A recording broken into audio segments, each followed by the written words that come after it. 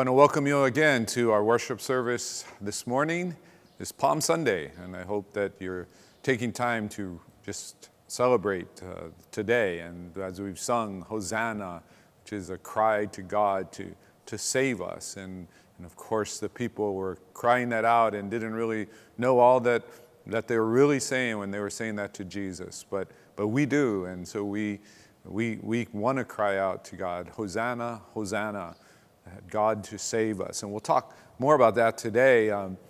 Just want to thank Cheryl and Anna and Patrick and really the team that's here this morning for all the work that's going in, and those who have been doing things all week to help us be able to do this every week, doing live things, recorded things, putting them together. It takes a lot of work, and so we do thank them for that. I also wanted to just let you know, like if you have needs or if you know of someone who has needs, whatever they might be, spiritual, physical, emotional, financial, please let us know. You can send a chat right now on our YouTube. There's a little comment box there. You can send things in. You can send things to our email, info@wildlightbaptist.com, or you can just contact us. People are in the office every day, so we would love to know how we can help. We don't know that we can help, but we know that we will try to help whoever we can.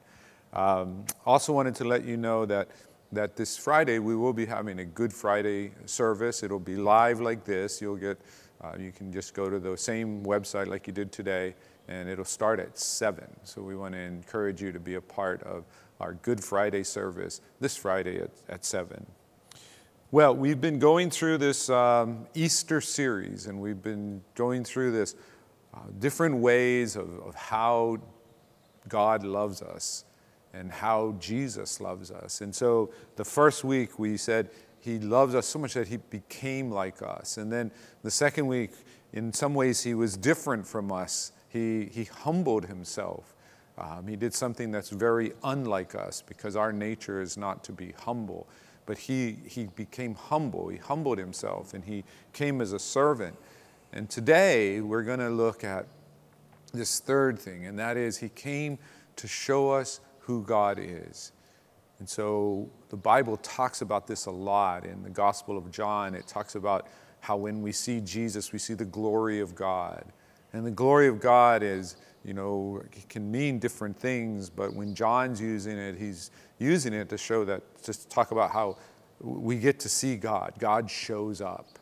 And so it's great to see that in the person of Jesus Christ, we see who God really is. It's what he came to do. And he loves us so much that God had already shown himself to us. Romans tells us that God shows himself to us in creation. He shows himself to us in so many ways, but we either refuse to see or we cannot see.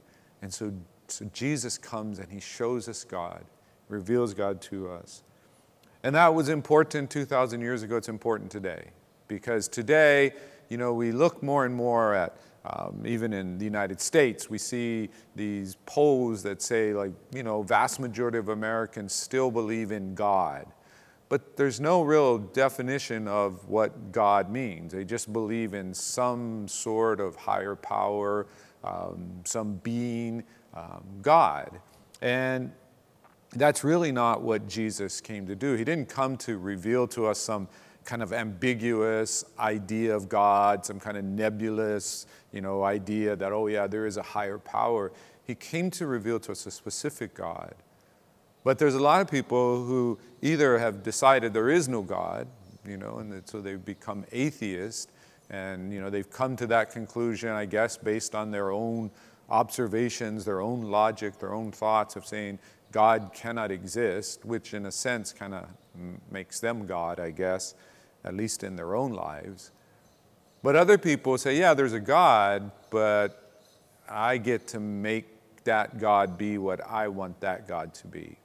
In fact, in our church, last year, we were going through a study of worldviews, and Eric Dissinger was using a book and giving us some statistics. And one of the things that he said is that the majority of not just Americans, okay? Now, understand this. This isn't the majority of Americans. This is the majority of people who consider themselves Christians. They consider themselves practicing Christians. They go to church, they read their Bible, they're part of, their faith community. That the majority of people who are in that, their conception of God was that God was a good being who wants to bless us. And that's all that they wanted to know about God. And so Jesus was, someone who shows us here's this good, loving being who wants to bless us. And that really is not who Jesus came to reveal to us. It's not the God that he shows us. And so before we get to the passage today, we have a lot of just like this great story, this background that's happening before we get to John 11. And what's happening is that Jesus has become incredibly popular. In fact, I call it Jesus mania. For those of you who are children of the 60s, you remember Beatlemania, and you remember when the Beatles came to America, and there were all those teenagers, especially the girls, just kind of pressed up on the fence at the airport as they got off the plane, and there's all the screaming and crying and fainting. There was something like that happening in Jesus' time.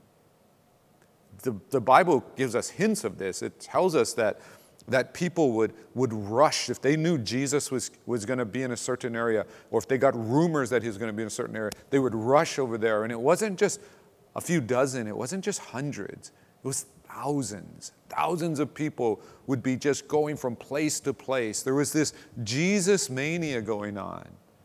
They were asking the question, like, what is he going to do next? He's healing people. He's saying these things that in their days was great to hear, but it was outrageous. He was calling out their heroes, and he was calling out the people they thought were villains. And he was just speaking in a way that they had never, ever heard before. And then he was doing the miracles. He was casting out demons, helping blind people to see. And so he was it. It was Jesus mania. People couldn't get enough. But Jesus would do things every once in a while. The crowds would come, tens of thousands would gather. They would, the buzz would be out there. And then Jesus would talk about discipleship. And he didn't just talk about discipleship. He talked about what the call to discipleship was. If you really wanted to be his follower, it wasn't about running around to see what next amazing thing Jesus was going to do. If you wanted to be his follower, it was going to cost you. Oh, it wasn't going to cost you the way sometimes we have some of these TV preachers who say, oh, send in some money and I'll send you a handkerchief that I've blessed. No. He's saying it's going to cost you, because when you start following me, the rest of the world is not going to like it. Your family's not going to like it. Your friends aren't going to like it. It's going to be hard. When you start living the way that I'm telling you that's how you were designed to live, it's the best way to live. People who are stuck in living this other way, they're not going to be happy, because you're shining a light. You're showing them a different way. They're not going to be unhappy with you because you're forcing them or because you're browbeating them. It's simply because you're revealing that the only reason they're in darkness is because they refuse to leave it. And so Jesus would say these hard things. He would say things like, you need to take up your cross, and you need to do it daily. He would say things like, you need to turn the other cheek when somebody smacks you. He talks about loving your enemies. He talks about that when you begin to really be a disciple, that it's going to divide families. He said hard things. And when he would say hard things, And he was no longer just the Jesus giving them stuff, just the Jesus doing amazing tricks. When he was saying, this is what it means to follow me, not surprisingly, people would leave. They would just say, okay, I guess the show's over. We're not getting stuff, so let's go. And they would leave. And so we would see him telling these people these things, telling them what the cost was. Again, not because he needed anything. Jesus didn't need anything. He didn't need to come to this earth. He didn't need to do the things that he did. But he's telling them the cost because he's saying, I've got so much better. You're holding on to something. You're holding on to something that you've decided is so valuable. Whatever it is, you've decided this is what I can get, or this is the best I can get. And they wouldn't let go. And he goes, if you let go, yeah, I'll give you something. Oh, not amazing tricks, not money, not all the things that you think you need, but I'll give you what you really need. And so the crowds would dwindle. Oh, he still had followers, just not the tens of thousands. And in John 6:66, we see that it's exactly what it says. It says, many of his disciples turned back. They turned back and they no longer walked with him because he would make these high demands. Well, something else was happening too. Not only was his followers dwindling, his enemies were getting stronger. You see, you had this group of religious leaders and political leaders at the time. And we hear about the Pharisees and the Sadducees and the priestly group and the people in the royalty. We're not even talking about the Romans yet. The Romans, they're not really taking big notice at this point. But he has these enemies, and they're enemies for different reasons. I mean, the Sadducees, the priestly class, the royalty, they're enemies because they see what's happening. They see the Jesus mania, and they see that, man, if this Jesus guy does what some of these past saviors have done, it's going to cause a lot of problems, and we're going to lose our money, we're going to lose our power, our position. They wanted things to stay exactly the same. And so they didn't want Jesus to succeed. Pharisees are a little different. The Pharisees are actually listening to Jesus. They were looking at Jesus and thinking, Jesus might be the guy. He might be the one because he's doing things that other people haven't done.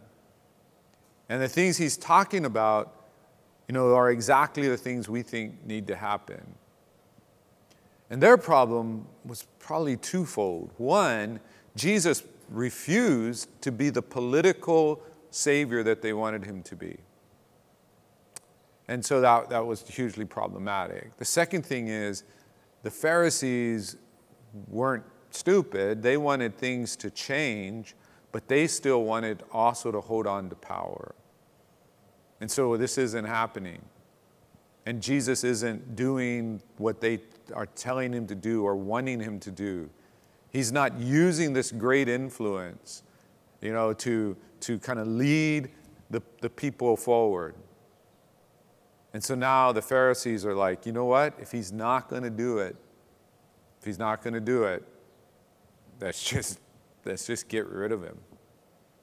And so his enemies are growing. His enemies are trying to plot against him, think about how they can, take him out.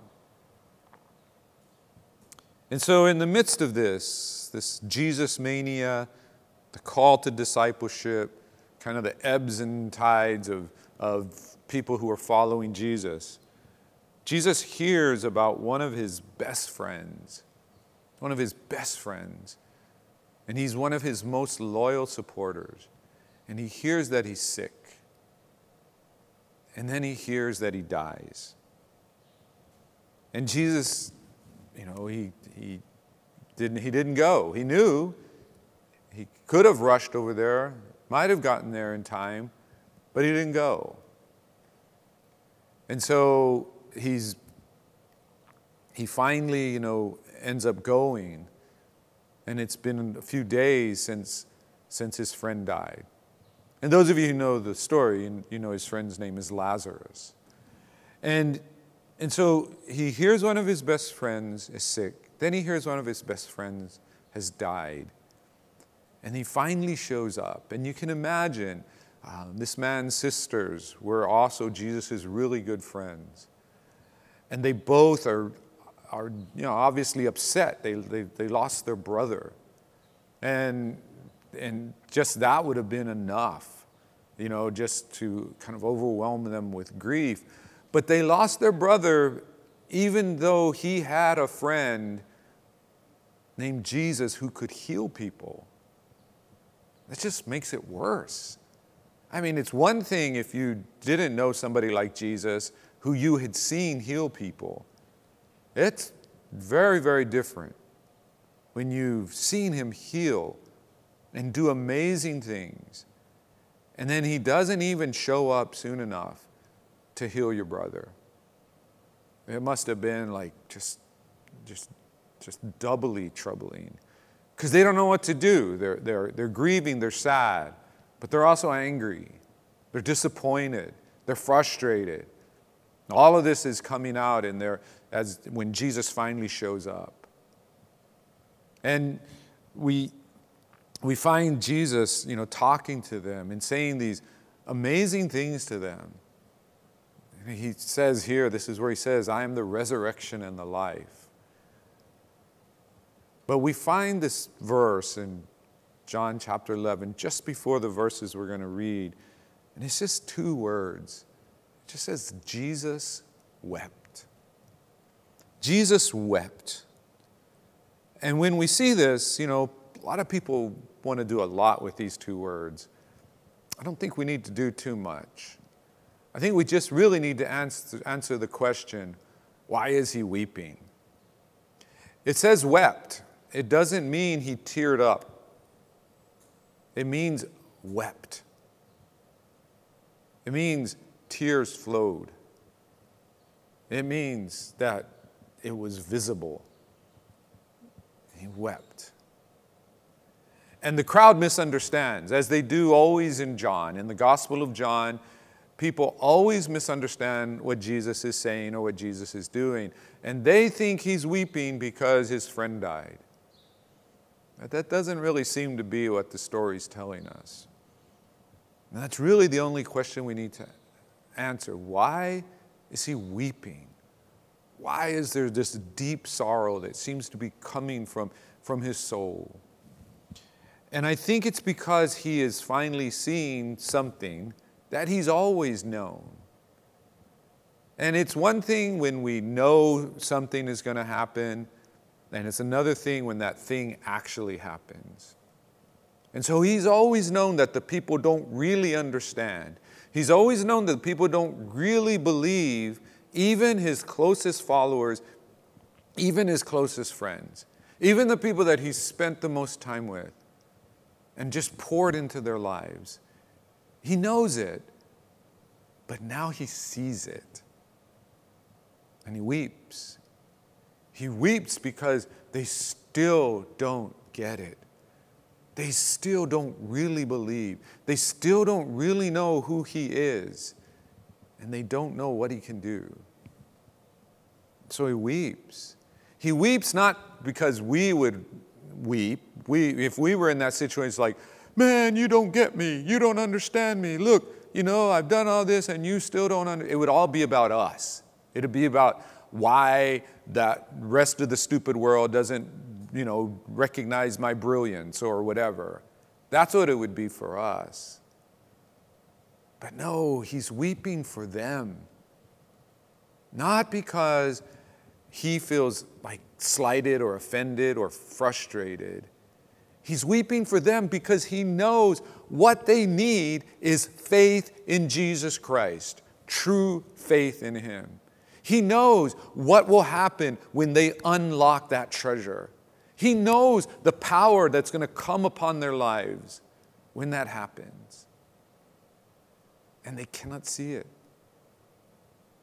They're still stuck in this world. They're still stuck in the things that they think they need. And he weeps for them that they cannot see.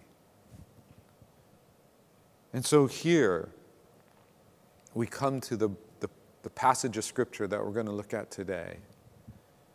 And so in John 11, verses 38 to 44, he says, "Then Jesus, deeply moved again, came to the tomb. It was a cave, and a stone lay against it. Jesus said, 'Take away the stone.' Martha, the sister of the dead man, said to him, 'Lord, by this time there will be an odor, for he has been dead 4 days.' Jesus said to her," and even though the Bible doesn't say it, I think he's saying this with eyes that are just filled with tears. He says, "Did I not tell you that if you believed, you would see the glory of God?" So they took away the stone. And Jesus lifted up his eyes and said, "Father, I thank you that you have heard me. I knew that you always hear me, but I said this on account of the people standing around, that they may believe that you sent me." When he said these things, he cried out with a loud voice, "Lazarus, come out!" The man who had died came out, his hands and feet bound with linen strips, and his face wrapped with a cloth. Jesus said to them, "Unbind him and let him go." You know, our modern sensibilities are like, this is just a created story to kind of, develop the legend of Jesus. They wanted to build the legend of Jesus. So, they made up all these miracles, his followers. They meant well because they really believed in Jesus' message. And hey, he's got a really good message, maybe the best message. So I'm okay with kind of going along with these supernatural stories. But we know it didn't really happen. We know something else must have happened. Well, let me just tell you, the Bible never presents these stories as though they're just made up, as though they're just added. The Bible doesn't present them that way. In fact, we know that the books of the New Testament, the Gospels in particular, that they're written relatively early, and they're based on stories that were told even earlier. And here's the clincher for this particular story. There's a name. In fact, not just one name. There's several names.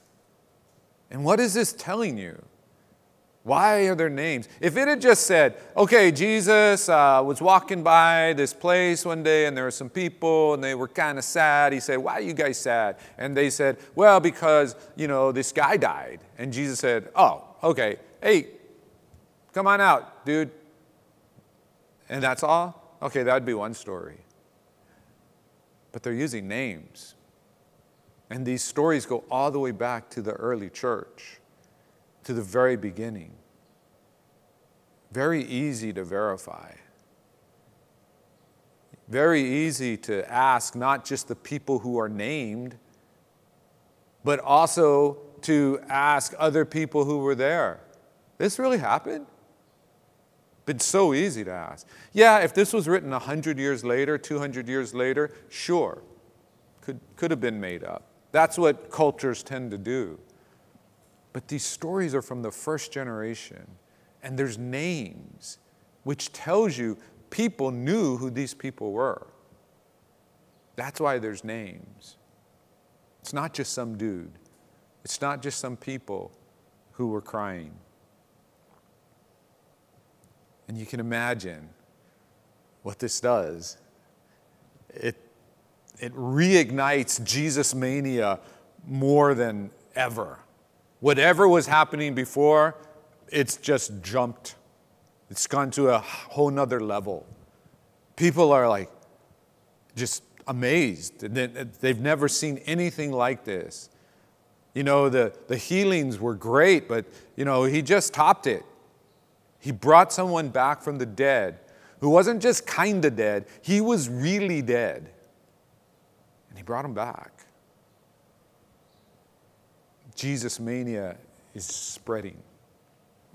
And that's why this event actually happens just a day or two before Palm Sunday. It's why the people are shouting Hosanna. It's why they believe he's the Messiah. That, okay, they've been waiting. Okay, Jesus, you know, he's the guy. He's the guy. We know he's the guy. But he's not doing the things that the guy is supposed to do. He's just kind of hanging back. And they're waiting for the sign. And he gives them what they think is the sign. He brings somebody back from the dead. And they go crazy. A good crazy. Excited. They just know this is it. This is the moment we've been longing for. We've been praying for. Our Savior is here. And as we know, they're kind of right, but they're also really wrong. So just a few quick points we see from this. Jesus came to show us who God really is. Jesus came to show us who God really is. And that's what he does in this story. He says, I'm going to show you the glory of God. I'm going to show you. God's going to show up. In fact, Jesus didn't say it, but he could have easily said, he's already here because I'm here. In fact, he had said things like that earlier. He had said things like, if you've seen me, you've seen the Father. He had already said, you know, I'm revealing the Father just by showing up. We even see this all the way back in John chapter 1, verse 18, where it tells us that no one has ever seen the Father, but the only God who comes from the Father's side, he's made him known. We see that Jesus, that's what John is, the Gospel of John's all about. Jesus is showing us who God is. He's even said, I and the Father, we are one. Not we're the same. He always keeps that distinction, but he says, we're one. And so he's revealing who God is. And the religious leaders know exactly what he's doing because every time he does it in the Gospel of John, they want to kill him. They believe he's being blasphemous. And from their perspective, just to be fair, if you don't believe the guy who's saying he and the Father are one is the Son of God, if you don't believe it, then it is blasphemous to you.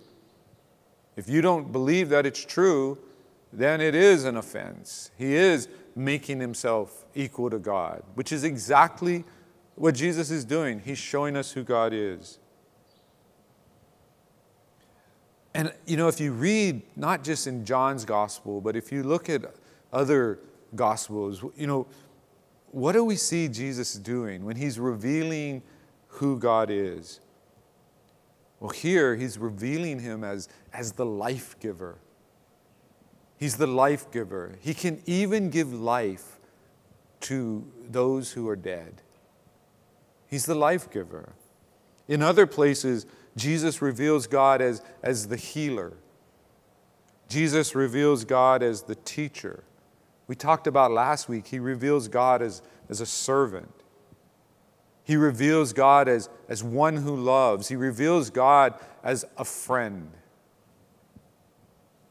But make no mistake, he's revealing God this way so that we can understand. But he is still God. He's not doing away with that Jesus himself will be called King of Kings and Lord of Lords.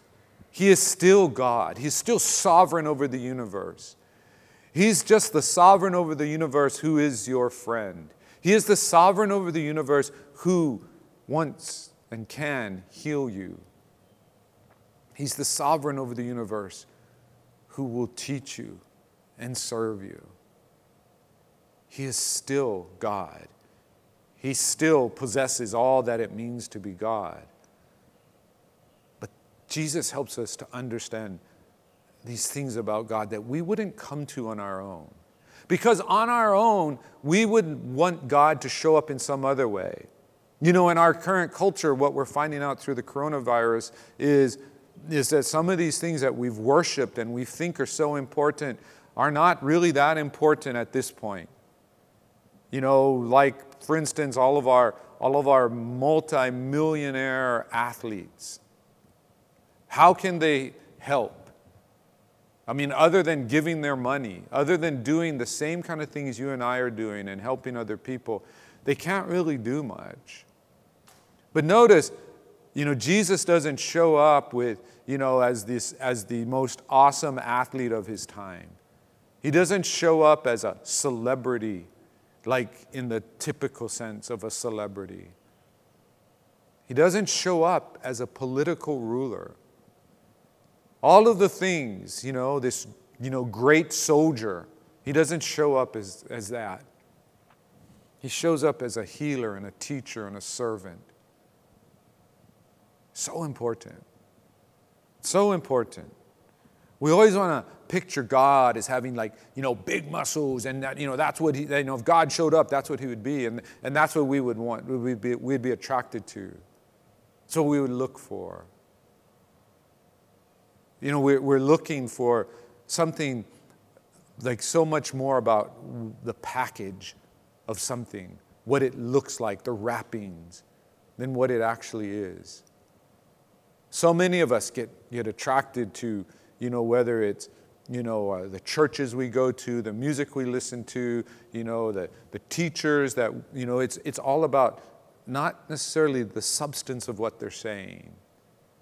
It's really so much more about the packaging. And notice what Jesus is doing. He's not there to entertain. He's not there to tell you what you want to hear. He's not there just to give you stuff. He's there to heal. And why does he want to heal you? He wants to heal you because he has a job for you. And it's a job you can do better if you're healed. He wants to teach you, not so you can just have knowledge, but because as you learn and as you grow, you can do the job that he has for you better. He serves, he loves, he's our friend. That's what Jesus reveals about who God really is.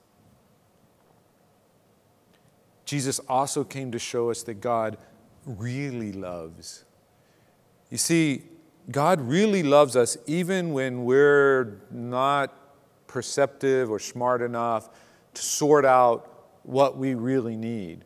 What the people in this story think they really needed was for Jesus to come and heal Lazarus. That's what they thought they really needed. And now that they're grieving, what they think they really need is for somehow their grieving to end. And of course, that seems impossible because the only way for their grieving to end would be if somehow Lazarus hadn't died. But this shows us how much God really loves. That he really loves because Jesus meets their perceived need so that he can show them their real need. Get that? He meets their perceived need. Lazarus is dead. We're sad. So he meets that need, brings Lazarus back to life. We're not sad anymore. But he does it because he's trying to meet the real need. They don't believe.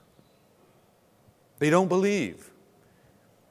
If all he does is bring Lazarus back from the dead and they don't believe in him, so what? their real need hasn't been met. It's not enough just to get people to come to a worship service. And if they leave here, feeling better about themselves, that's good. It's a perceived need. Maybe they feel lonely and here they feel like they belong. Maybe they have a sense that there's no peace in their life and they leave the worship service feeling peace. That's all good. Those are perceived needs. But the real need is faith in Jesus Christ. That's the real need. You see, we need to meet the world's perceived needs. We do. But we cannot meet the world's perceived needs at the expense of meeting their real needs. I cannot say, I'm going to make worship service, church, or whatever, so attractive, so comfortable to get people to come to meet their perceived need if I am not meeting their real need, which is faith in Jesus Christ.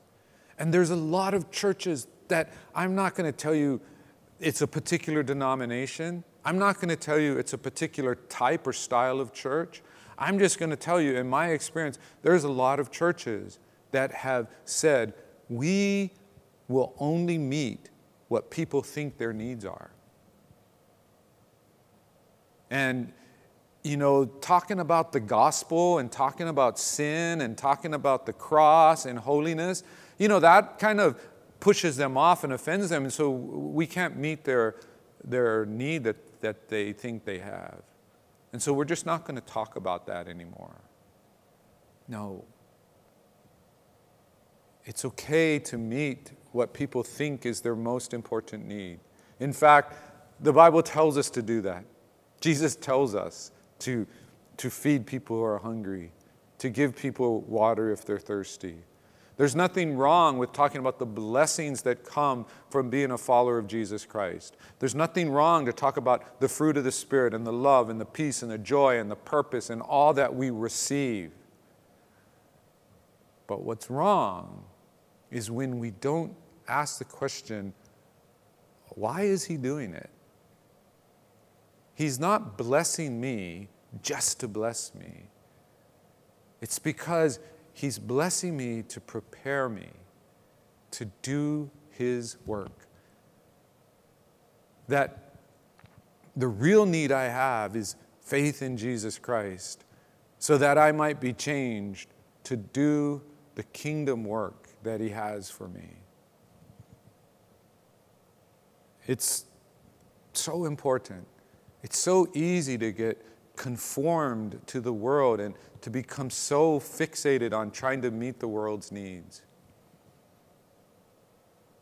The need is faith in Jesus Christ. Because it doesn't just end with faith. It doesn't just end with, okay, I have beliefs.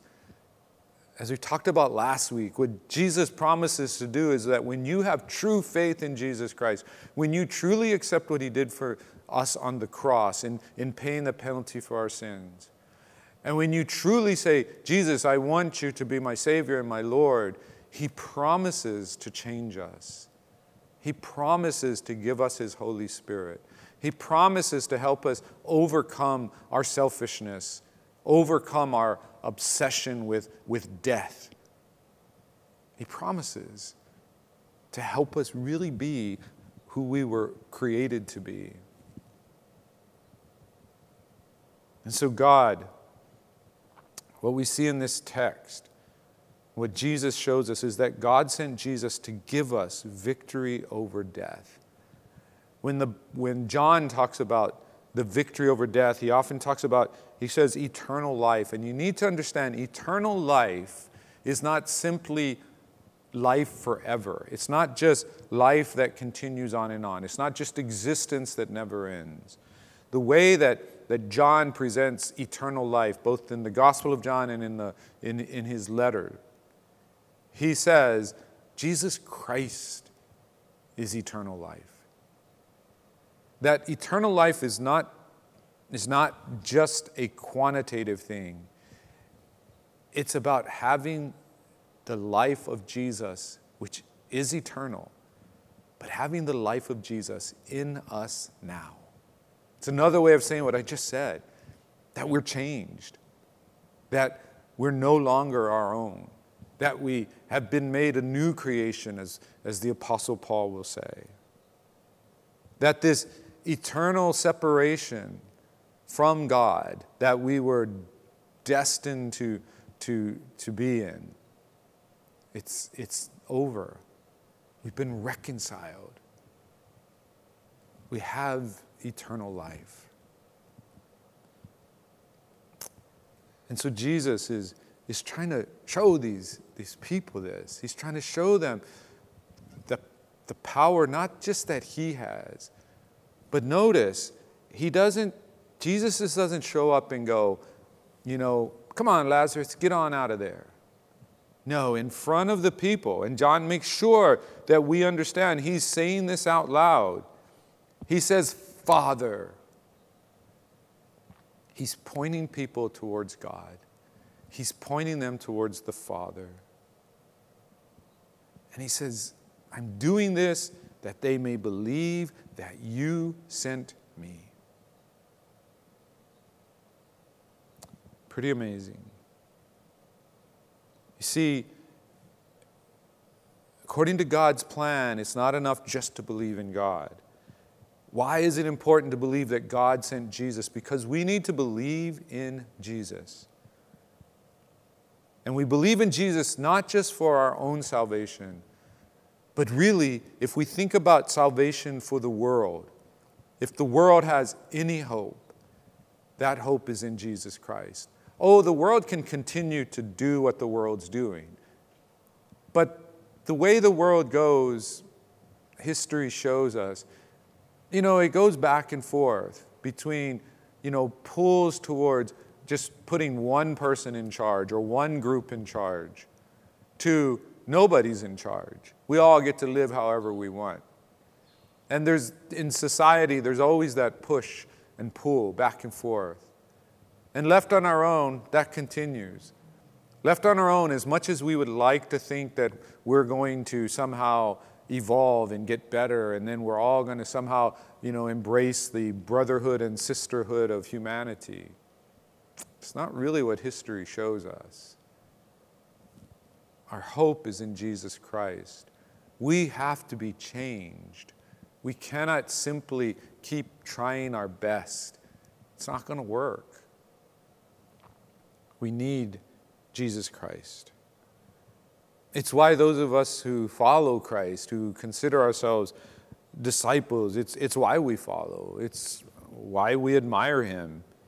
It's why we want his Spirit to change us. It's why when we hear about humility and servanthood, we're not offended by it. In fact, we want more of it. Because it's not just about saving us. If it was just about saving me, sure, Jesus saved me, and then I can just be as proud as I want to be. I can just be as selfish as I want to be. Because, you saved me. So awesome, thanks. But when we realize it's not just about my salvation, and it's not just about the salvation of my friends and my family and those who are close to me, but the Bible tells us in John 3:16 that God so loved the world, that he wants the world to be saved. We understand that God's come up with this, what I think is a crazy plan. And if he were not God, I would think it's the dumbest plan ever. Because God says, this is how I'm going to spread this message. I'm going to spread this message through people. And I want to tell him, God, do you know us? Do you know how unreliable we are? Do you know how unfaithful we are? Do you know how we get so distracted so easily? How we mean so well every day? We get up, we have to stay at home, we're telecommuting, we get up, we intend to put in a good 8 hours of work, but then we have to spend the first 3 hours on Facebook and checking email and social media and binge watching a few shows, and then maybe we get around to it. You know what we do. You know how easily we are distracted. You know that, right? You're trusting us, right? And I just have always said this. That's what's so amazing about God. He uses people like us. Could he do it better? Could he do it faster? Could he have just had the angels do it? Could he have pre-programmed, androids or something to do it for him? Sure, he could have. But he uses us because we know that when it happens, it's not going to be because of us.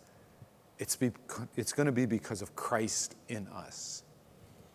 That God has done something incredible. And so, we love that Jesus shows us who God is. And I pray that we have believed in Jesus Christ and we receive him for all that he is. Because otherwise, we're destined to live in this world gripped by fear. There are people so deathly afraid of coronavirus. They're gripped by fear. They can't even think of anything but themselves and their own survival or the survival of their family and friends. They're so gripped by fear. And Jesus has the same message for those of us who are like that he had for the people back then. We need to be unbound. We need to be let go.